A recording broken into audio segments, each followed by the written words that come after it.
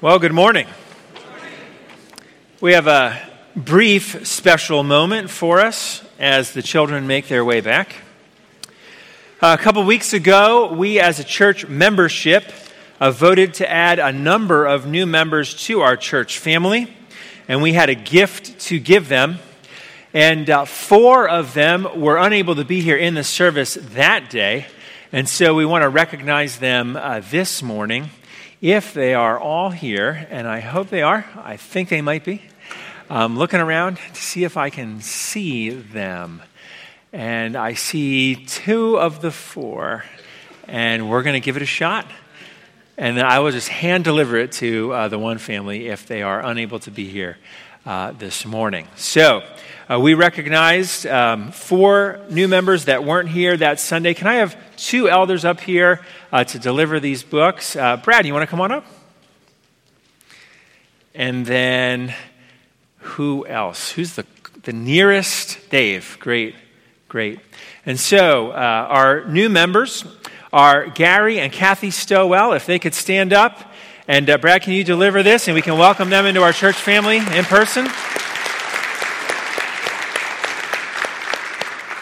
And then Tom and Valerie Roland, are they here? Are they there? They are. You were hiding. Dave, bring this to them. Tom and Valerie are here. So with Gary and Kathy and Tom and Valerie, we love you. We have been blessed by the 4 of you and all of our other new members. You bring life and light of Jesus Christ into our church family. As 2 men and 2 women, you bring the diversity of God's beautiful creation added to our church family. We've loved getting to know you, to hear your testimonies, to learn some of the stories and trials the Lord has brought you through. And it is just a privilege to count you as members of our church. Can I pray for you right now?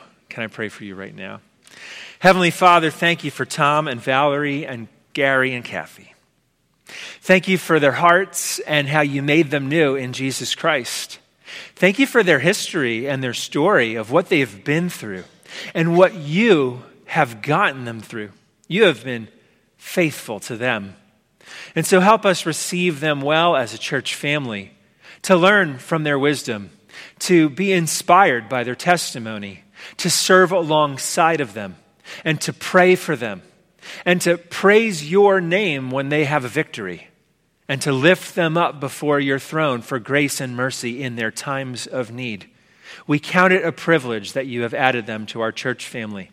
Help us receive them as a gift. Thank you, Father, for Tom and Valerie and Gary and Kathy. Gifts from you for our good and your glory.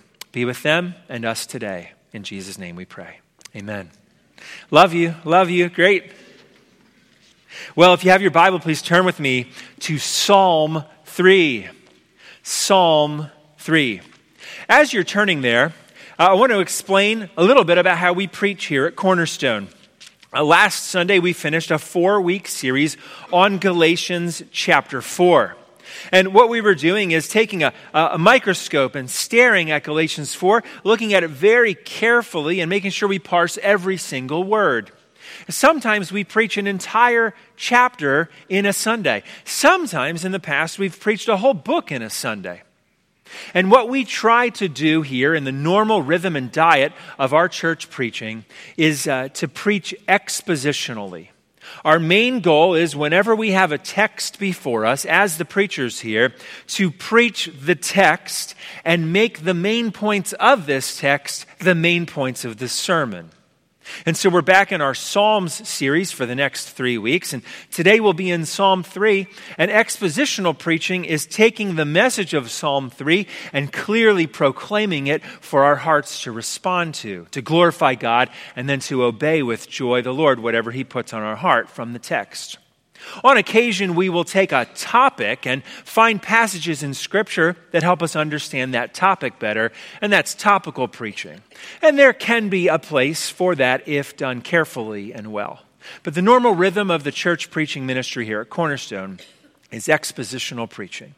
So all week I've been looking at and studying Psalm 3, and we're going to ask our Heavenly Father now to impress the main points and text of Psalm 3 on our hearts for our good and for his glory. And so before I read Psalm 3, let me set the stage. The Psalms are songs. And the songs of Psalms teach our hearts and minds how to think about God, how to glorify God in certain situations that we face in life. And if you're going through something in your life, you can find 1 or 15 Psalms that speak acutely to the feelings and fears that you have, and that speak acutely to your mind to remind you of who God is for such a time as this. And the situation going on in Psalm 3 is when your biggest enemy is in your family. Is there anything more difficult than having great antagonism from someone in your family? Psalm 3 is a psalm of David speaking to us to know how to glorify God and to know who God is and what he will provide for us when our greatest enemy shares our last name. So, this should be a nourishing meal for many of us, and I trust the Lord has prepared something special for all of our hearts because that's what he does. Let's go to the Lord now in prayer, and then I'll read our text. Heavenly Father, thank you for your faithfulness. Thank you for adding to our church family. Thank you for our visitors today. May you impress your words upon them. Lord, I ask that you would open a heart or two or many for salvation if some are here that don't know your saving grace and mercy through Jesus Christ. Father, open our hearts to hear the exact words you have prepared for each of us. Make us more like Jesus and help us receive the words that you're going to give us this morning with obedience, hope, joy, and endurance, particularly as we face very difficult trials. Thank you for giving us songs to worship you with. In Jesus' name we pray. Amen. Well, Psalm chapter 3. I'm going to read the whole thing. At Cornerstone, we preach and read through the ESV. And if you have your Bible with you, you can follow along. If you don't have a Bible with you, we have the ESV version of Psalm 3 reprinted on the back of that bulletin I hope you received. Psalm 3. O Lord, how many are my foes?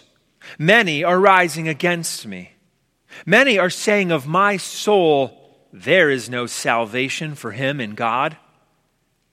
But you, O Lord, are a shield about me, my glory, and the lifter of my head. I cried aloud to the Lord, and he answered me from his holy hill. I lay down and slept. I woke again, for the Lord sustained me.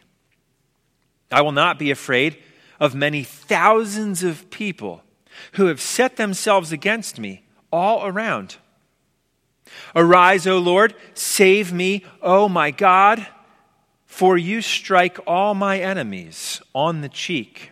You break the teeth of the wicked. Salvation belongs to the Lord. Your blessing be on your people. You may have noticed as I read the word Selah 3 times. It's a note in a number of the Psalms that is either a musical note or a reminder to really pay attention at what was just said. The Selahs come after verse 2. There is no salvation for him in God. That's the taunt of the enemy against the psalmist. You're being taunted. We're being taunted. David's being taunted. But the next Selah comes after verse 4. I cried aloud to the Lord. My enemies are taunting me, and he answered me. I got an answer. I was taunted. I heard a voice from the taunters, and I also heard a voice from the Lord. And the final Selah comes at the end of verse 8. Salvation belongs to the Lord. Your blessing be on your people. We want to focus on these things. In Psalm 3, we want to focus on 3 things. First of all, what's the situation? And then second, what's the song? And third, what's the solution? 3 things, 3 parts to our message: the situation, the song, and the solution. And I want to put a quote out there, which I think will help. Recently, a sister in Christ pointed out the work of theologian Ed Clowney. Some of you may have known him from his time at Westminster Seminary or his relationship with Rich Craven, the last senior pastor here before me, with his family here. Ed Clowney is a name that some of you know in a special way. And he, in his commentary on the Psalms, said this, in speaking about the suffering in the Psalms, he says, the praise starts before the suffering stops. Let me say that, because this is a necessary thing in the Christian life. And you see it all over the place in the Psalms. So to quote Clowney, the praise starts before the suffering stops. You would think, well, I'll wait until the suffering stops and then I can praise the Lord. But you can't wait that long. You can't suffer well or with endurance unless the praise of that Lord walking with you through that suffering is on your lips. And so the praise starts in Psalm 3 before the suffering stops. Great quote. I'm going to say it a number of times this morning. Well, now let's look at the situation that caused David so much suffering.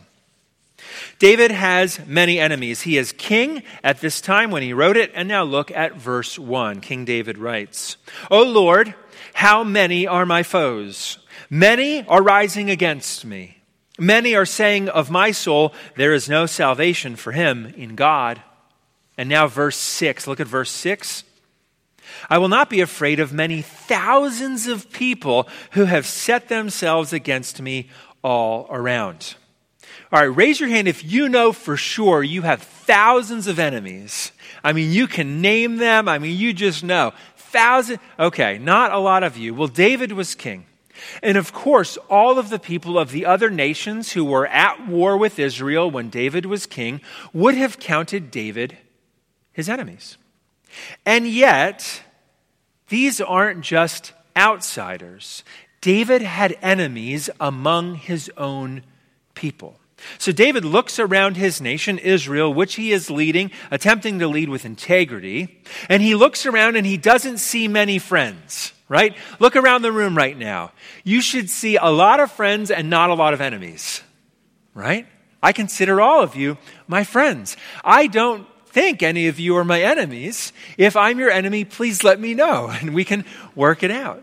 David looks around Israel as he is ruling during the time when Psalm 3 was written, and he sees not many friends or many assistants or many allies. He looks around and says, verse 1, O Lord, how many are my foes? And the number of David's enemies is not shrinking. Look at the end of verse 1. Many are rising against me.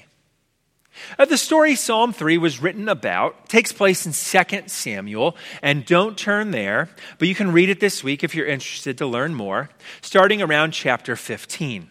Before we talk about the situation, look at the title in your Bible if you have one. Some Bibles have headings and titles in the Psalms, and some don't. The heading says, Save me, O my God. That's how the ESV puts it. And then the title says, A Psalm of David when he fled from Absalom, his son. All right. So David was known for many things. He did a lot of good things. He did a lot of bad things. One of the things David did was he went outside of God's design for marriage. He took many wives. He had many children with different wives. And there was conflict among his offspring. Who would be the heir? And there was infighting and jealousy and envy. And one of his sons from one of his wives was Absalom. And Absalom didn't just think, I'm better than all the other potential offspring. I'm better than all the other potential heirs of King David.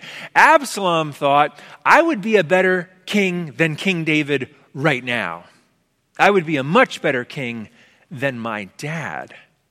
And so David had been king, but his son Absalom began to undermine his reign. Maybe you remember the story. Absalom stood himself in one central location, and people would come to King David or to the council for advice, and Absalom would say, "I'll give you an answer." And he gave them the answer they wanted to hear. "Of course, I would rule your side of this story if I was king, and tell all of your friends that I would be a better king than my dad David." That's what he did.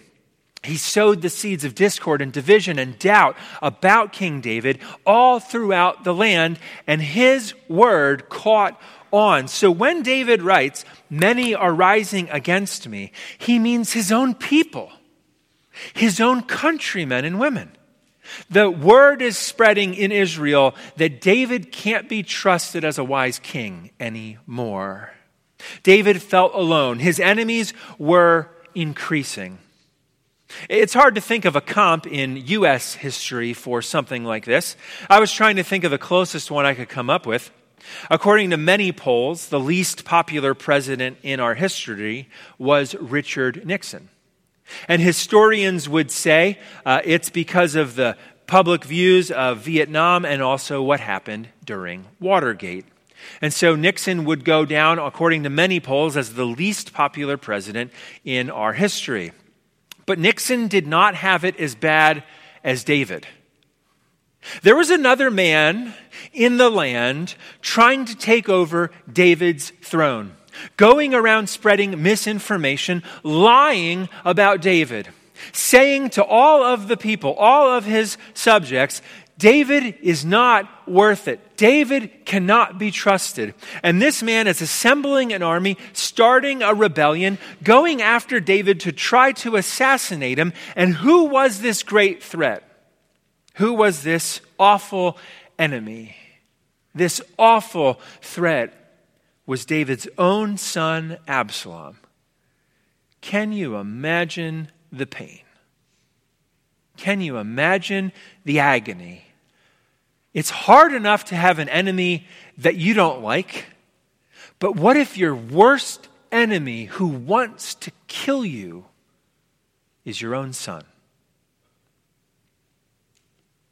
Absalom, his name means "my father is peace."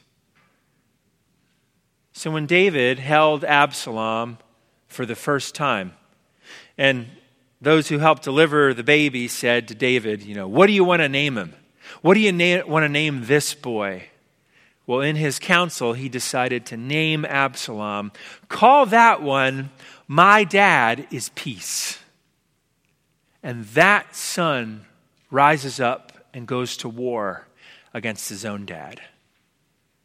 Talk about the poetic irony there and the pain, the intimate pain David is facing.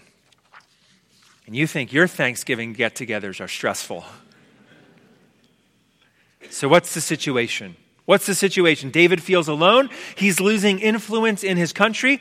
Many enemies are rising up around him. And one of his main enemies is his own family member. Ouch. But he sings a song in the midst of that while the pain is fresh, because the praise starts before the suffering stops.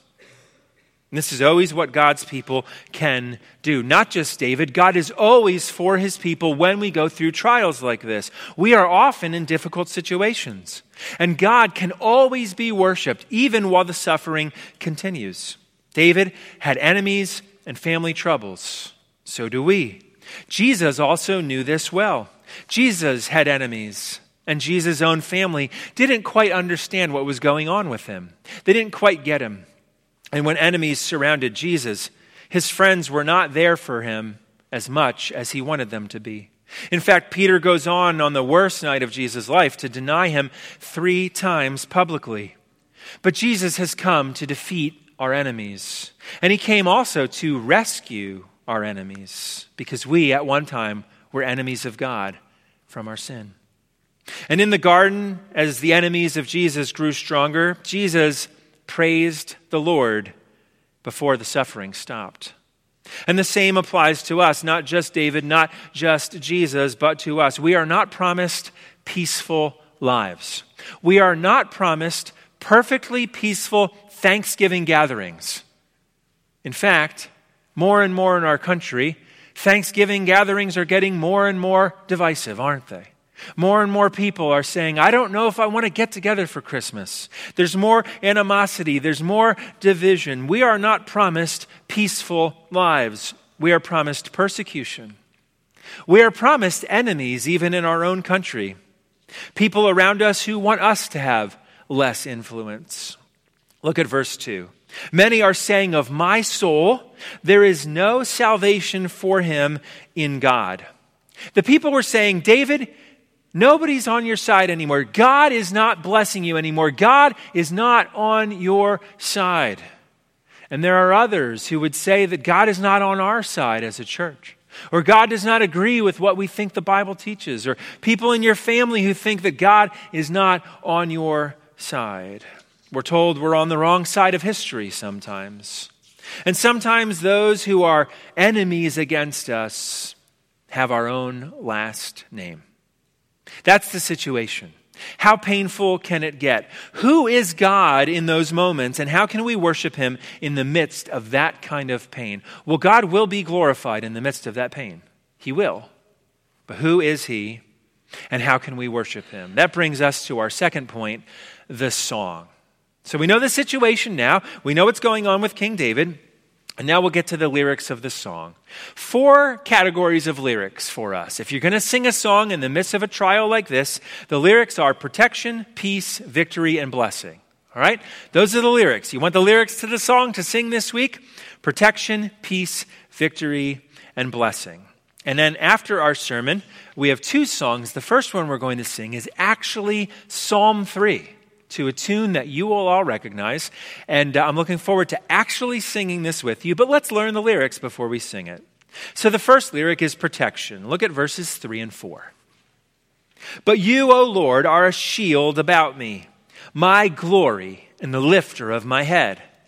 I cried aloud to the Lord, and he answered me from his holy hill.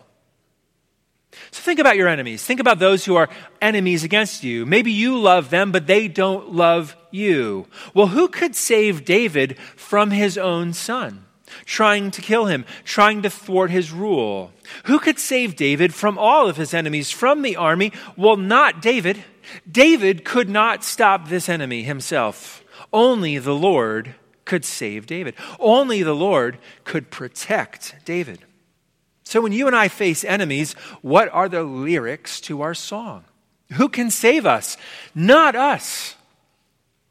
How many of you, and don't raise your hand, but think about it, you've been in a situation where you can say before the Lord, I have done everything I possibly could do, and I'm still despised.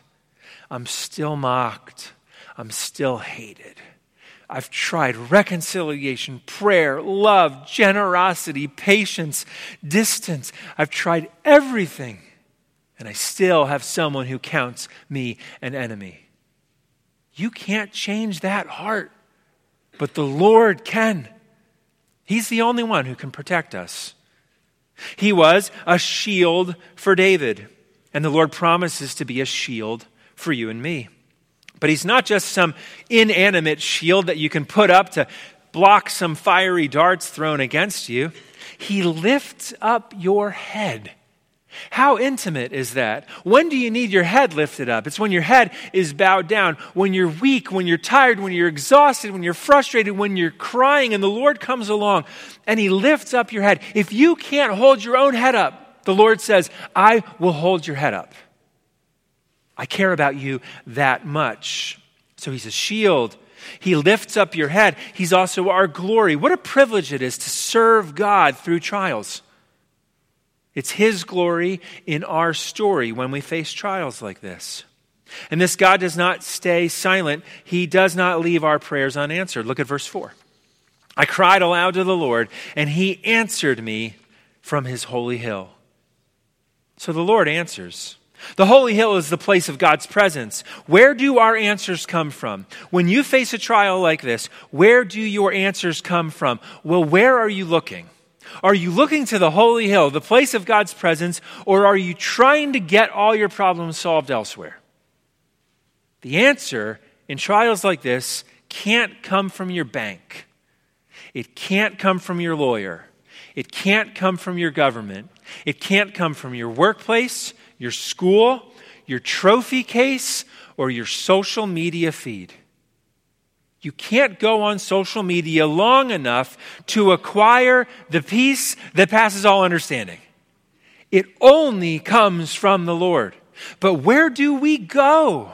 We cry out to friends. We cry out to entertainment. We cry out to addictions. We cry out to sins. We give in. We look for the answer. But the Lord answers from his holy hill. And that is the place where we need to run when we pray for protection. So God answers from his holy hill and offers protection. That's the first lyric. The second lyric is peace. Look at verse 5. I lay down and slept. I woke again, for the Lord sustained me. Well, it's talking about being able to get sleep. The joke is that scientists have finally figured out why human beings need to sleep at night. Because when else would we charge our phones? A necessity in life, right? When else? When else? Sleep is really hard when you're suffering a lot, isn't it? I have the privilege of talking to a lot of people when they're suffering. And I have learned to ask this question very early on. Did you get any sleep last night? And often at the hardest moments, there's no sleep. Barely any. I can't even lay my head down. I'm afraid of where my thoughts are going to go. Or I haven't slept well in days, or weeks, or months.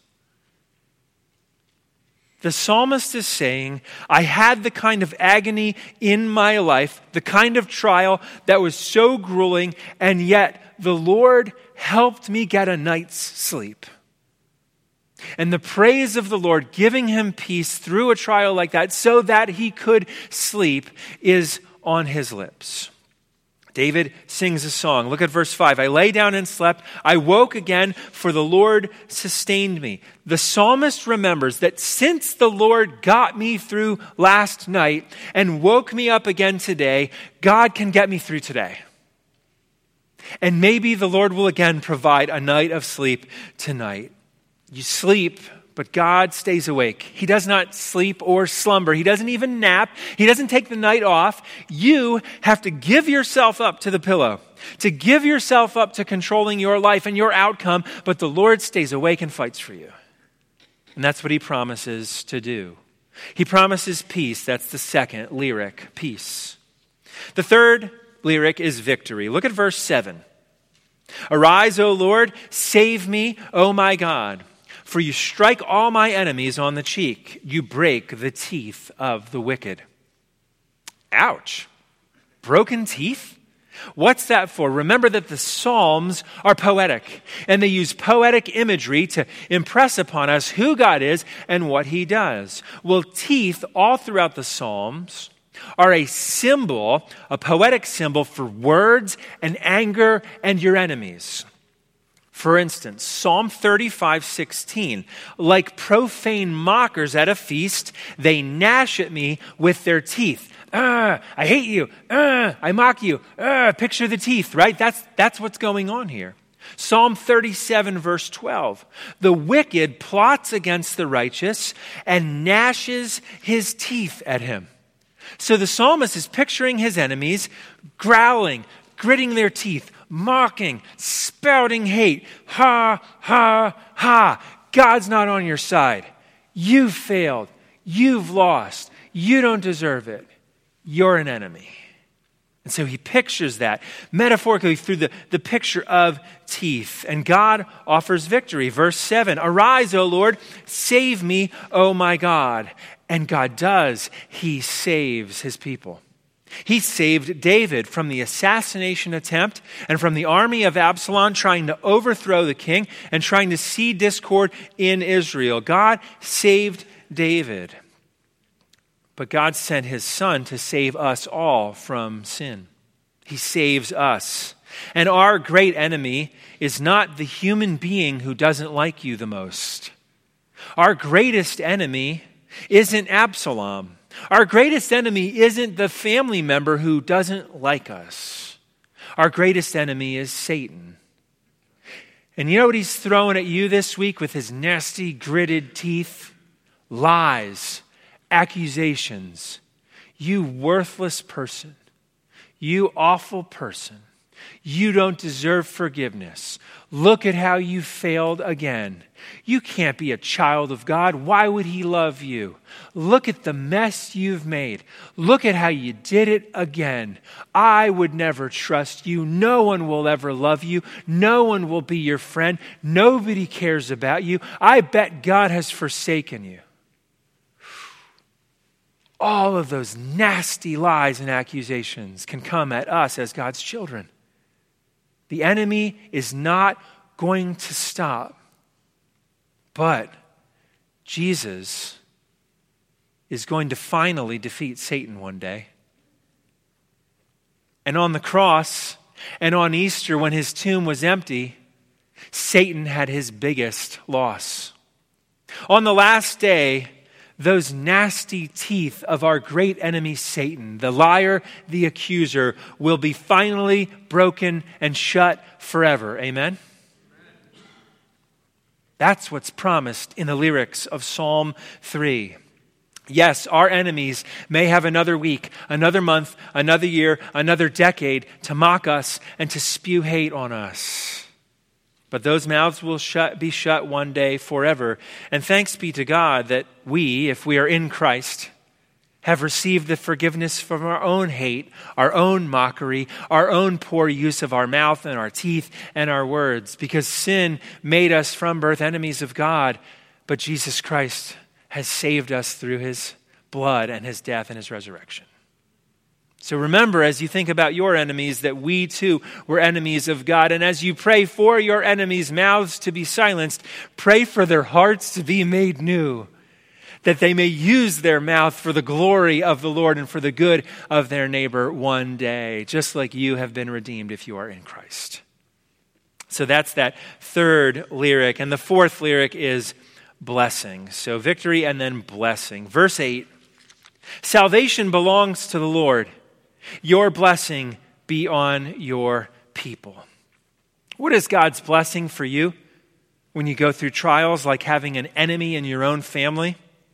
God's blessing is his presence with you in the meeting, on the phone call, in the house, in the neighborhood, on the family text chat, wherever you see potential enemies. God promises he will be with you. His love will surround you. His peace will overwhelm you. His hope will be in your heart. His victory will be promised for you in the future. He offers that. Those are the lyrics. But there's a warning. We don't like this song, do we? The only song we want to sing is, thank the Lord, the war is over. I have no enemies left. Today will be all puppies and birthday cake, right? Or whatever your two favorite things are. That's the song we want to sing, but those aren't the lyrics that are going to get you through this week. Because you're going to suffer this week, and I'm going to suffer this week, and you're going to face trials this week. Some of you know your trials, and some of you don't know yet, but it's coming Wednesday or Friday, and you have no idea. And so may these lyrics be on your heart. Protection, peace, victory, and blessing, promised for God's people, earned by the death, burial, and resurrection of his Son, Jesus Christ. And when you suffer, the praise needs to start before the suffering stops. I think Psalm 3 is a useful psalm to go to either first thing in the morning or maybe late at night. If you go to this psalm at night right before bed, well, you can remember that the troubles of my day have already come. The pillow is there, and we've got to give up control for a night's sleep.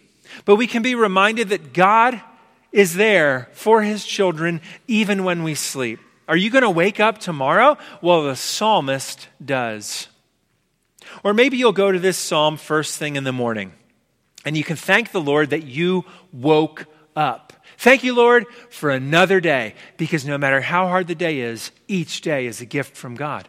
Every morning, Psalm 3 reminds us that that day is a gift from our loving Heavenly Father. And since you woke up, that means God got you through yesterday. And He promises to get you through today. Well, to make these lyrics possible, whenever you sing them, at night or in the morning, or on Wednesday when the hardest trial comes and you didn't see it coming, whenever we sing these lyrics of Psalm 3, well, how are they even possible? Because of sin, we have enemies. The reason Psalm 3 exists is because sin is a reality, and we have enemies, and sometimes we're the enemy. There might be someone today hearing a message like this, and they thought of you as their enemy. And maybe they're praying for you. And maybe you're praying for them. We needed a Savior for all of our sin because we were all enemies of God. And sin is in this world, and we have enemies because of sin. So David, as he sang this psalm, knew he needed a Savior for his sins. And we need that too, which is point 3, the solution. Verse 8. How can we sing a song like this? Who has purchased these lyrics for us? Who has put this song on our playlist? Verse 8, salvation belongs to the Lord. Your blessing be on your people.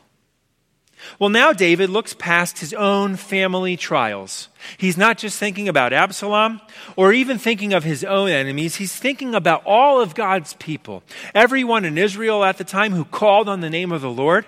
And we too can think about all of God's children. Your blessing be on your people.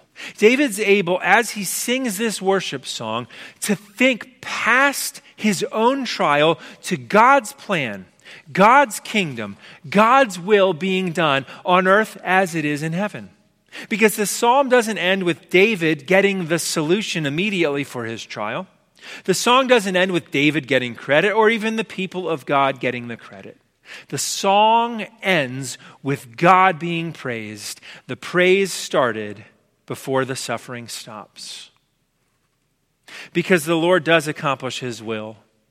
If you are in Jesus Christ, the Lord is for you, not against you. No weapon fashioned against His kingdom will prevail. And we receive the blessings from God, as we learned in Galatians 4, not by earning them and trying hard to get them. How are God's people blessed? At the end of verse 8, we're blessed because God, through His grace and mercy, blesses us. And our job is to wake up each day and praise the Lord and receive the gifts He graciously gives us. So how can that happen? Well, it's by grace through faith in Jesus. Jesus also had a really long night where Psalm 3 would have made sense for him to sing. In the garden, on the night Jesus was betrayed, Jesus was surrounded by His enemies. His enemies were coming to arrest Him. Not only that, He had been rejected for years by His own countrymen, His own people. He was failed by His friends. He asked His friends to stay awake and pray for Him, and they fell asleep. He was denied by some of His followers, and He was completely rejected and sold out by one of the disciples. And Jesus wasn't going to get a chance to sleep that night, was He? He was kept up. He was going to be arrested, tortured, and executed by His own government. But in the garden for Jesus, the praise started before the suffering stopped. In Matthew 26, He says to His friends, "My soul is very sorrowful, even to death." Sounds like Psalm 3. "Remain here and watch with me." And then it says, going a little farther, Jesus fell on His face and prayed, saying, "My Father, if it be possible, let this cup pass from me. Nevertheless, not as I will, but as you will." Jesus shows us the way. The praise starts before the suffering stops. And the Lord did answer that prayer. The Lord answered the prayer of Jesus that night so that you and I, by grace, could have our prayers and our cries answered.